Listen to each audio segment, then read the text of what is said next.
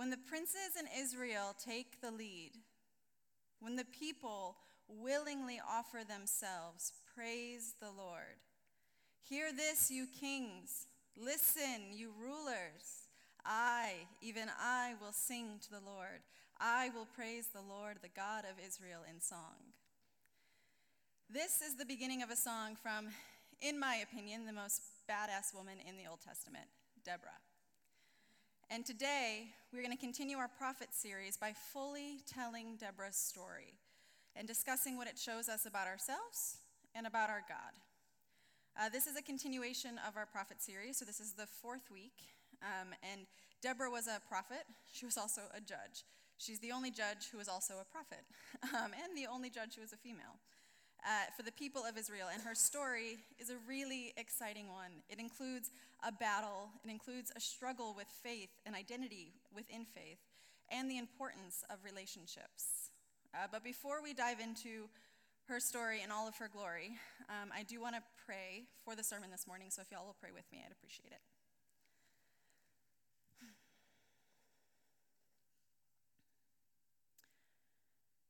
Lord, we're so excited to be here, and we know that you are here too.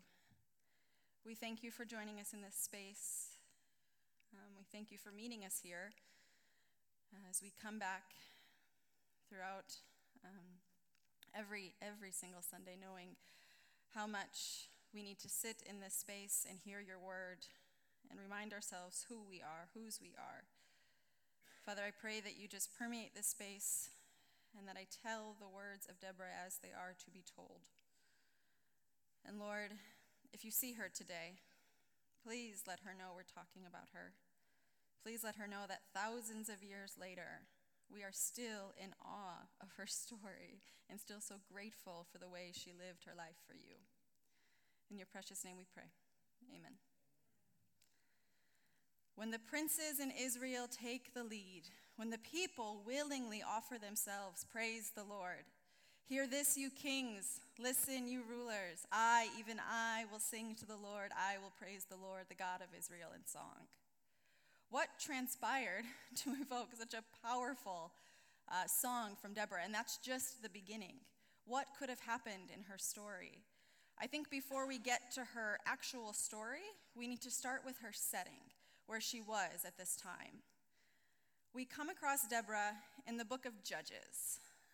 For those of you with Bibles today or with smartphones, even if your Bible is not on your smartphone, it's easily Googleable by just Googling Judges chapter 4. It is the seventh book of the Bible in the Old Testament. So from the beginning, Genesis 7 is Judges. And the story of my favorite heroine is only in one chapter of all of Scripture. Her song is in the following chapter to retell the same story, but she is only told about one time. That's it. Judges chapter 4 and her song in Judges chapter 5. And so if I'm given the responsibility of talking about Deborah, this great woman, I'm going to tell her full story. I've actually never been so nervous to tell a sermon before because I feel great responsibility in telling her story. It's a sermon that you're not going to hear anything about my own personal life because this is all about Deborah. And Deborah has a lot to show us about who we should be and who God is for us. So we're telling it all. And that brings us to the book of Judges. The entire book of Judges exists because of a people group called the Israelites. The Israelites are known as God's chosen people. They are the descendants of Abraham. When Abraham in Genesis was talking to God, God told him that nations would be blessed because of him. And we can trace it back to that covenant that God made with Abraham. And if you've never heard of the Israelites before, that's totally fine. You can easily imagine them if you were to think of a giant group of people with a ridiculous inheritance and really, really bratty behavior. That's them, okay? You got it. And throughout Scripture, we see two things, always. We see the Israelites consistently turning from God, and we see God consistently having mercy on them. Oh, back and forth. You can follow it like this. And so the book of Judges exists because God lost patience with them yet again. You'll see the way that the Bible is structured. There are judges, right? So there weren't judges before. There were people leading them, like Joshua. And then Joshua died. And then God saw they fell away from him. And then he said, you need a little more structure. I'm going to give you judges. This should help. That's why you see judges come before kings, because they clearly didn't do so well with the judges, right? They needed even more structure as they continued their journey. And so he appointed judges to rule over their disputes and govern them with godly wisdom. That was the point of these judges. And there were 15 total judges of Israel. They had different lifespans and different reigns, but all were there to help the Israelites.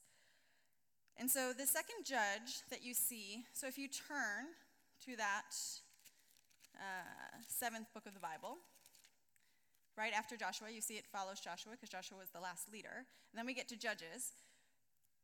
You'll see that in Judges chapter 3, you see a judge called Ehud. Ehud was the second judge, and he was wonderful, right? He helped the Israelites, as judges should. Things happened under him. And then we see Shamgar, who we don't know much about. The Bible has 2 sentences on him in between Ehud and Deborah, and that's it. We know that he did well, and he conquered 600 Philistines, and the Philistines were known to be big, big people, and so that was a big thing to put in Scripture. And so apparently the authors of the Bible only thought we needed to know that about him, which is fine. And then we move on to Deborah, right? Now, all of these judges serve a purpose, and I will never claim to understand the heart of God or why he does things the way that he does. But he will always fully understand me and what I need within the time. And so he knew what his people needed. They needed a taste of life without him, right? Because after these judges go away, it's almost as if, like, this flash goes off and they forget everything about their life. And then they go and they try to fill the void. And it sounds crazy, except we do it all the time too. We try to fill the void with anything else but God. And every time a judge died, that's what happened. They just went off and did crazy things. And then he's like, okay, so you need another one. And so then we see that because of Israelites turning away, God went a little extreme with them. He put them under the rule of someone named King Jabin, when really he actually put them under the rule of Sisera, King Jabin's military commander. Jabin is up here. He's really far in Israel. He's as far, actually, as you can be north, away from everyone. And so Sisera is actually ruling the Israelites. He rules them for 20 years, okay, with an army of 900 chariots. So in our day, we can imagine that as 900 tanks. So the Israelites are now under oppressive rule again. 20 years is a long time, right? That could be all of them ever knew. And so Sisera made life hell for the Israelites. And finally, when they hit the end of the road again, as they often do, we're seeing them come up and come towards God again. They begin to cry out to God, as they had done so many times before. But you'll notice their cries to God are not, God, I'm so sorry we have sinned. It's just help. Help us get out of this. They become desperate. And God finally, with his Father's heart, turns his ear and says, okay, all right, it's time. And so that's when she enters. And not enter in the sense of presence, because Scripture tells us that Deborah was with them during this rule, right? She was a part of their life during this, however long she was alive, we don't know. During this 20 years, she was there. So not enter in the sense of presence, but enter in the sense of purpose. This is when Deborah's story starts for us. And so we see that, it's entitled, chapter 4, Deborah, should be, in your Bibles. And it starts with, in verse 4 through 5, now Deborah, a prophet of the wife Lapidoth, was leading Israel at that time. She held court under the palm of Deborah between Ramah and Bethel in the hill country of Ephraim, and the Israelites went up to her to have their disputes decided. Now, a few points to mention before we move on in Scripture. Deborah is introduced as a prophet. So she is both a prophet and a judge for the people, which is special, which is why we've included her within this series. And if you haven't been with us, I want to kind of dispel the word prophet for you, because it sounds a little intense. A prophet is anyone who claims or knows words from God and pushes them forward without any interruption of self. So a prophet can speak truth to power in a certain situation, and a prophet can also kind of foretell what's going to happen. They don't have to necessarily do both, but they are capable of both. It just depends on how God wants to speak to his people. So that's it. Also, Lapidoth, her husband, is only mentioned this once. And if you know anything about Scripture, it's very odd for the husband not to be mentioned more than the wife. And by pure mention of his name, knowing Deborah's role, knowing that she had to be sitting under the palm of Deborah every day for the many disputes of the Israelites, because remember, they're super messed up. They're coming to her all the time, trying to get their disputes solved, trying to understand what is God's purpose within a situation that's probably a ridiculous situation they've got themselves in. So we know that he understands her wisdom and her leadership. And although many people like to assume that Deborah had children, we don't know. But I kind of hope she did have children, because that means that Lapidoth would be the first ever stay-at-home dad recorded in Scripture. Like, there's no other way around that. He had to stay home with the kids. So for that reason, I hope there were lots of littles. And lastly, they sought her out. Deborah did not go to them. I have this vision of them lining up on the hills to talk to her every day as she's drinking her tea, trying to understand what their current problem is or the problems of the day. Okay, got the setting? You have a visual? All right, let's go back to the story. So let's go to verse 6. She sent for Barak, son of Abinoam from Kadesh in Naphtali, and said to him, "The Lord, the God of Israel, commands you, go, take with you 10,000 men of Naphtali and Zebulun, and lead them up to Mount Tabor. I will lead Sisera, the commander of Jabin's army, with his chariots and his troops to the Kishon River, and give him into your hands." So now we see a new character enter, right? Barak. So what Sisera is to King Jabin, Barak is to Deborah. So Barak should be the military commander for the Israelites. He should be the one in charge, making sure that they are safe. But you'll notice Deborah has to send for him. Why isn't he there? She has to say, go send word to Barak. He's got to come back and do this thing. It's time. So he is all the way up in Naphtali, which in present-day Israel is north. And she is down in the hill country of Ephraim. The calculation is something like 130 miles. How is he protecting his people from 130 miles away? She's the one down there. She's the one hearing the disputes daily. She's the one seeing what Jabin's people are doing. And he's up there with another tribe of Israel. Theologians believe that he retreated to Naphtali because he too had lost sight of God and lost hope of what was going on, just like everybody else. But Deborah never lost sight. She just kept listening to God, and she felt like this was the time, finally, that God was urging her to speak to her people, and she did it. So she sent word and forced him to come home and fight for his people. So let's go back to Scripture. Barak, presumably, now back in her presence, right? In verse chapter 8, Barak says to her, "If you go with me, I will go. But if you don't go with me, I won't go." Deborah responds, "Certainly I will go with you. But because of the course you are taking, the honor will not be yours. For the Lord will deliver Sisera into the hands of a woman." So Barak and Deborah went to Kadesh. And there Barak summoned Zebulun and Naphtali, and 10,000 men went under his command. Deborah also went up with him.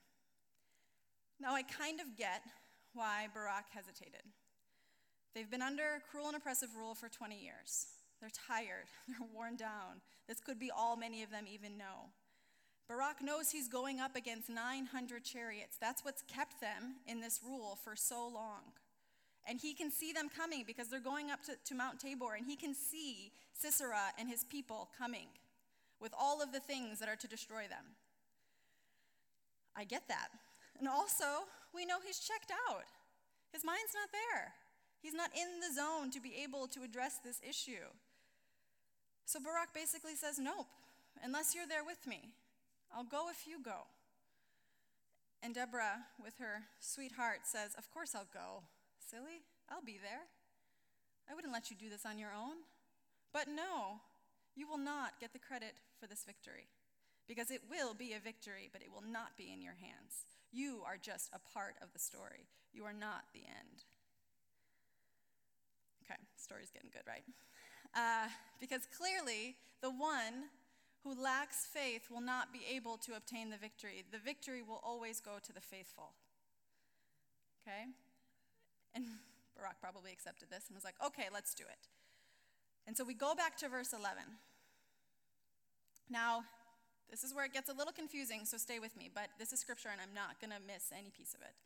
So, now Heber, the Kenite, had left the other Kenites, the descendants of Hoab, Moses' brother-in-law, and pitched his tent by the great tree, and I can't pronounce that word, so I'm not going to try, near Kadesh. Okay? Now, the Kenites were not a tribe of Israel at first. We see them later absorbed. Moses, you see mentioned here. Moses is, if you've ever heard the story of the great Exodus where he parts the Red Sea, that's the first moment that the Israelites find freedom, right? And so Moses leads them down this parting of the Red Sea, and they're really excited.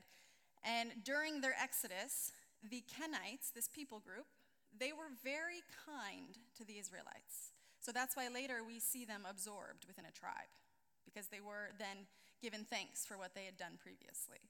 And also, many people don't know this, but Moses married outside of the Israelites. He married a Kenite. That's why his father-in-law is a Kenite. Okay, so this will be important later. Just put this one back here, and we'll continue with the story. So verse 12. When they told Sisera that Barak, son of Abinoam, had gone up to Mount Tabor, Sisera's like, okay, time to go, time to fight. Sisera summoned from Harosheth Hagoyim to the Kishon River all of his men and 900 chariots fitted with iron. He took everybody he had, and he said, this is the fight. They're finally done. This is where we decide who gets this land. And then Deborah says to Barak, go. This is the day the Lord has given Sisera into your hands. Has not the Lord gone ahead of you?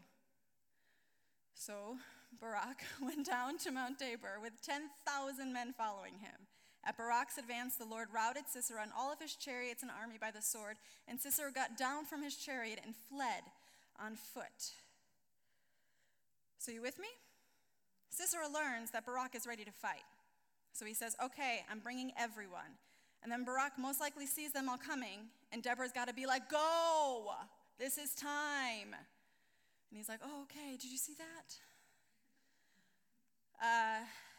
And then he gets his wits about him again and says, okay, let's do it. Hasn't the Lord already gone ahead? Yes, of course he has. Let's do this. So the moment that Barak finally changes his presence into a state of faith and action, God meets him there and helps him defeat 900 chariots. That's insane. Think of all of those people. But notice, all of Sisera's men have been killed. And what does Sisera do?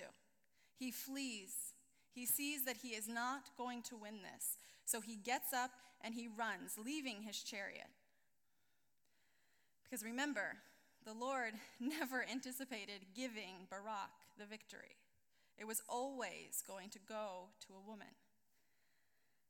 Now, this is when it gets a little weird. So if this is your first time in church, I'm so sorry. But stay with me.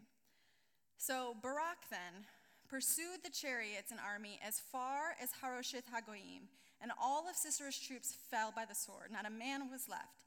Sisera, as we mentioned, fled on foot to the tent of Yael. And when the wife of Heber, the Kenite, remember them?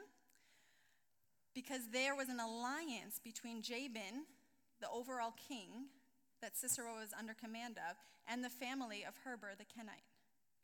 So for whatever reason, Scripture doesn't tell us, these Kenites within this area had an alliance with King Jabin, the one who was oppressing the Israelites. We're not sure why that was or how strong that allegiance was, but it existed. And so when Sisera sees the tent of Yael and Heber, he runs to it and says, I can take refuge in that tent. I know those people. They're going to keep me safe. So that's when he went to the tent and he met Yael. And so Yael went out to meet him and said to him, Come, my lord, come right in. Don't be afraid. So he entered her tent and she covered him with a blanket. And verse 19 goes on to say, I'm thirsty, he said. Please give me some water. So she opened up a skin of milk, gave him a drink, and covered him up. Stand in the doorway of the tent, he told her. If someone comes by and asks you, is anyone in there? Say no. So we have a very intimate setting of Yael and Sisera. Sisera is now laying down with a blanket, telling her, don't tell anyone, right? Don't tell anyone. Now, a few things. I think that these statements from Sisera of give me some water, give me some, I'm thirsty, and don't tell anyone I'm here, were actually said in the same breath. Because you'll notice, she does not give him water. Nope. She goes straight to give him milk. Because I think she realized this light bulb went off. And she's like, well, if you're here and you're looking for refuge and you don't want anyone to find you, say he didn't say that. Say he just said, I need to take a nap. Fine, maybe the battle's done. But if you're still worried about somebody finding you, the battle is not over. And then she had this thought, maybe little Israel actually beat everyone but you. Maybe you're the last one left, right? And so, instead of giving him water, she gives him milk. And like a sweet little baby with warm milk, he gets milk drunk and falls right asleep, right? And also, something that a lot of people don't know, but tents back in the day, it was the female's job to put up the tent. And so people often look at this story and think of her with the things that she's about to do, and they're like, well, why would a woman know anything about a tent? And it was actually their responsibility, which surprised me too. Because then we see how adept she is at all things tent related. Okay, new church people, just ignore this part. But Yael, Heber's wife, picked up a tent peg and a hammer and went quietly to him while he lay fast asleep, exhausted. She drove the peg through his temple into the ground, and he died. Just then, Barak came by in pursuit of Sisera, and Yael went out to meet him. Come, she said, I imagine very casually. I will show you the man you're looking for. So he went in with her, and there lay Sisera with a tent peg through his temple, dead. Now, why did she do this? First of all, it's not totally clear. There was an alliance, and also there was an opportunity, right? She saw the opportunity light bulb of deciding, do I stay with this losing party, or do I actually go with the Israelites who are gaining more ground? Because property is everything, just like it is now. So the more ground they can gain as Israelites, the more they can take from the other people, the more power they have. And so she decided to side with the powerful, or what was perceived to be the powerful in this situation. Now, y'all can ask her if you ever meet her, but I think that that's probably what happened. And so after that, after he realized, yes, okay, you gave it to a woman. He's done. Battle's over. We won. He goes back to all of his people, and on that day, God subdued Jabin, the king of Canaan, before the Israelites. And the hand of the Israelites pressed harder and harder against Jabin, king of Canaan, until they destroyed him. And God gave them the victory. In the days of Shamgar, son of Anath, in the days of Yael, the highways were abandoned. Travelers took to winding paths. Villagers in Israel would not fight. They held back until I, Deborah, arose, until I arose, a mother in Israel. God chose new leaders when war came to the city gates, but not a shield or spear was seen among 40,000 in Israel. My heart is with Israel's princes, with the willing volunteers among the people. Praise the Lord. That is the continuation of Deborah's song. And if you look in chapter 5, it's the same story retold, and she actually calls out the tribes who did not join them. She calls them out so that the history books would know who actually fought that day, who showed up for God's army that day, and who stayed back. So you can read, she was also a great poet, and so she decided to say it in a different way, to be able to retell her story on her own. Now, if y'all were here last week, Devin preached, and I really enjoyed what he said about the Israelites as he was talking. He said that oftentimes in Christian churches, we talk about the Israelites, and we talk about them like they're us, like we are them somehow. We're not. The Bible was written about real people. Deborah walked this earth. She was a real human, right? It was about real people in certain situations, and it speaks to us depending on our situation. But it was written for a specific time and a specific purpose. And our job as we pick up this holy book is to figure out things about human nature and figure out things about God's heart. These are the insights that Scripture gives us. It doesn't say you are these people. Those people were those people. You are you. That's different. So I'm not going to sit here and tell you to go be Deborah or ask where our Deborahs are in our church today. Deborah was amazing. She was calm. She was fierce, unwavering in her commitment to God despite all of the great odds against her. And just so it's clear, she was plan A. A lot of people think that because Barak didn't want to fight, he was unwilling at first, God then went to his second choice, Deborah. Do you honestly think that the writers, the patriarchal writers of Scripture, if that were true, they would leave it out? Really? Absolutely not. It was always Deborah. She was plan A.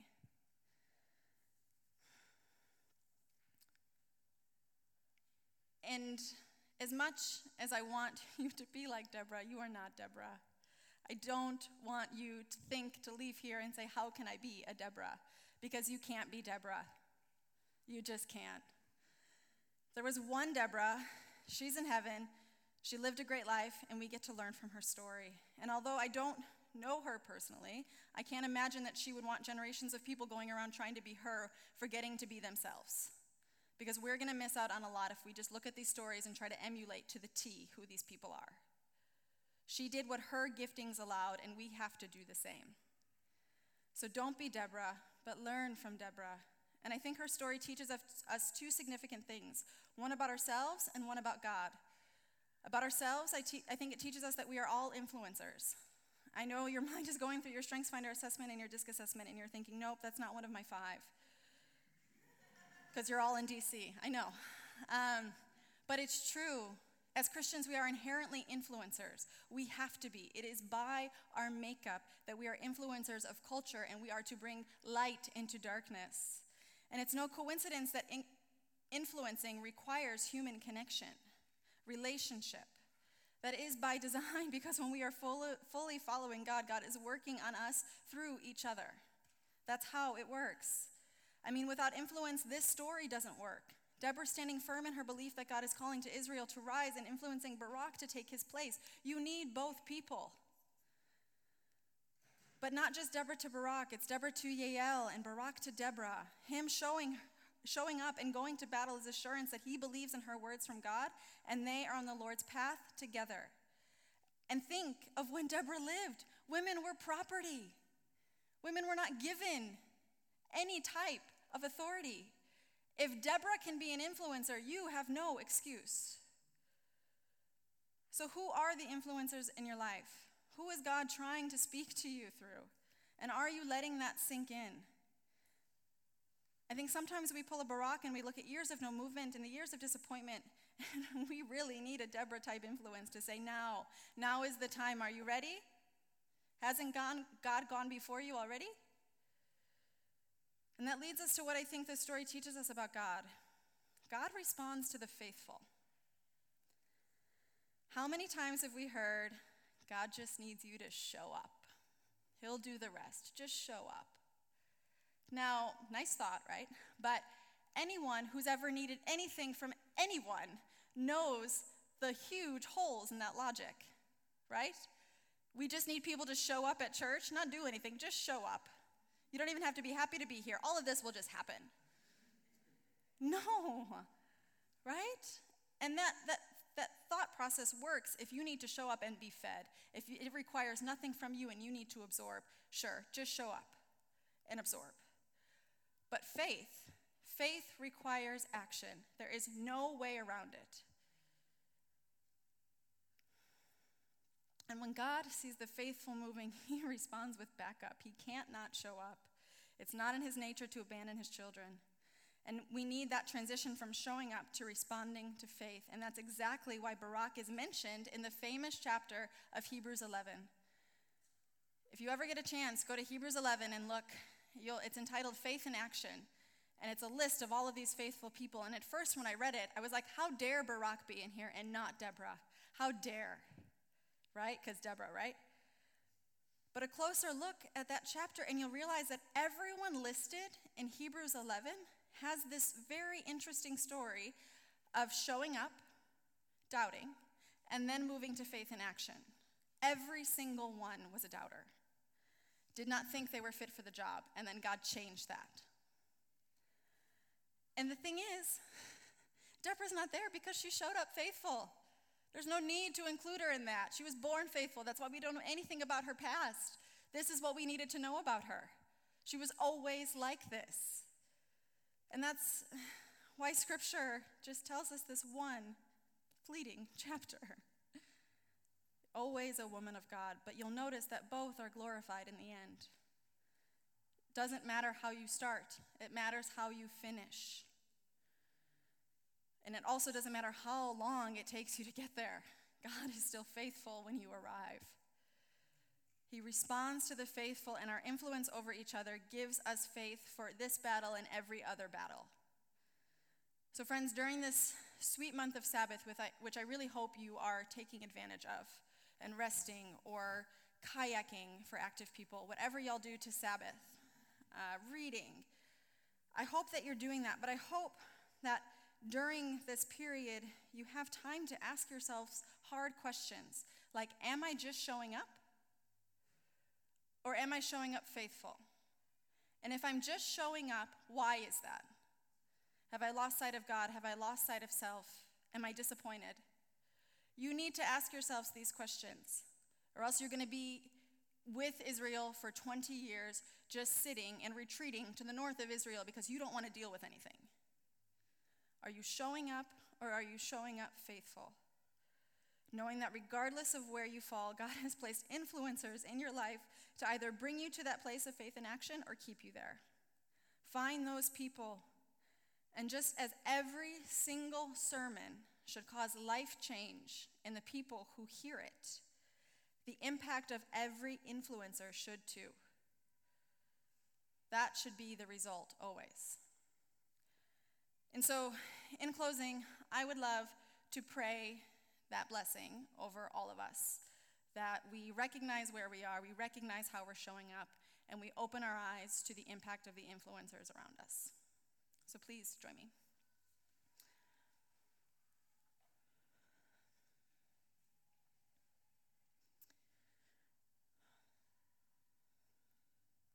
God, we thank you. We thank you for each and every person who showed up in this room today to learn about one of your great warriors. We thank you for the ways that Deborah's story and that Barak's story continue to influence us and teach us more about your heart, Lord. I pray, Lord, as we leave this place, each and every person rests those questions on their heart and wrestles with you about those questions, coming to you honestly, asking, how am I showing up? Am I faithful to you really? Let them sit and absorb and know that the journey is always going to be a journey with you, and that you will respond to the faithful. In your name we pray. Amen.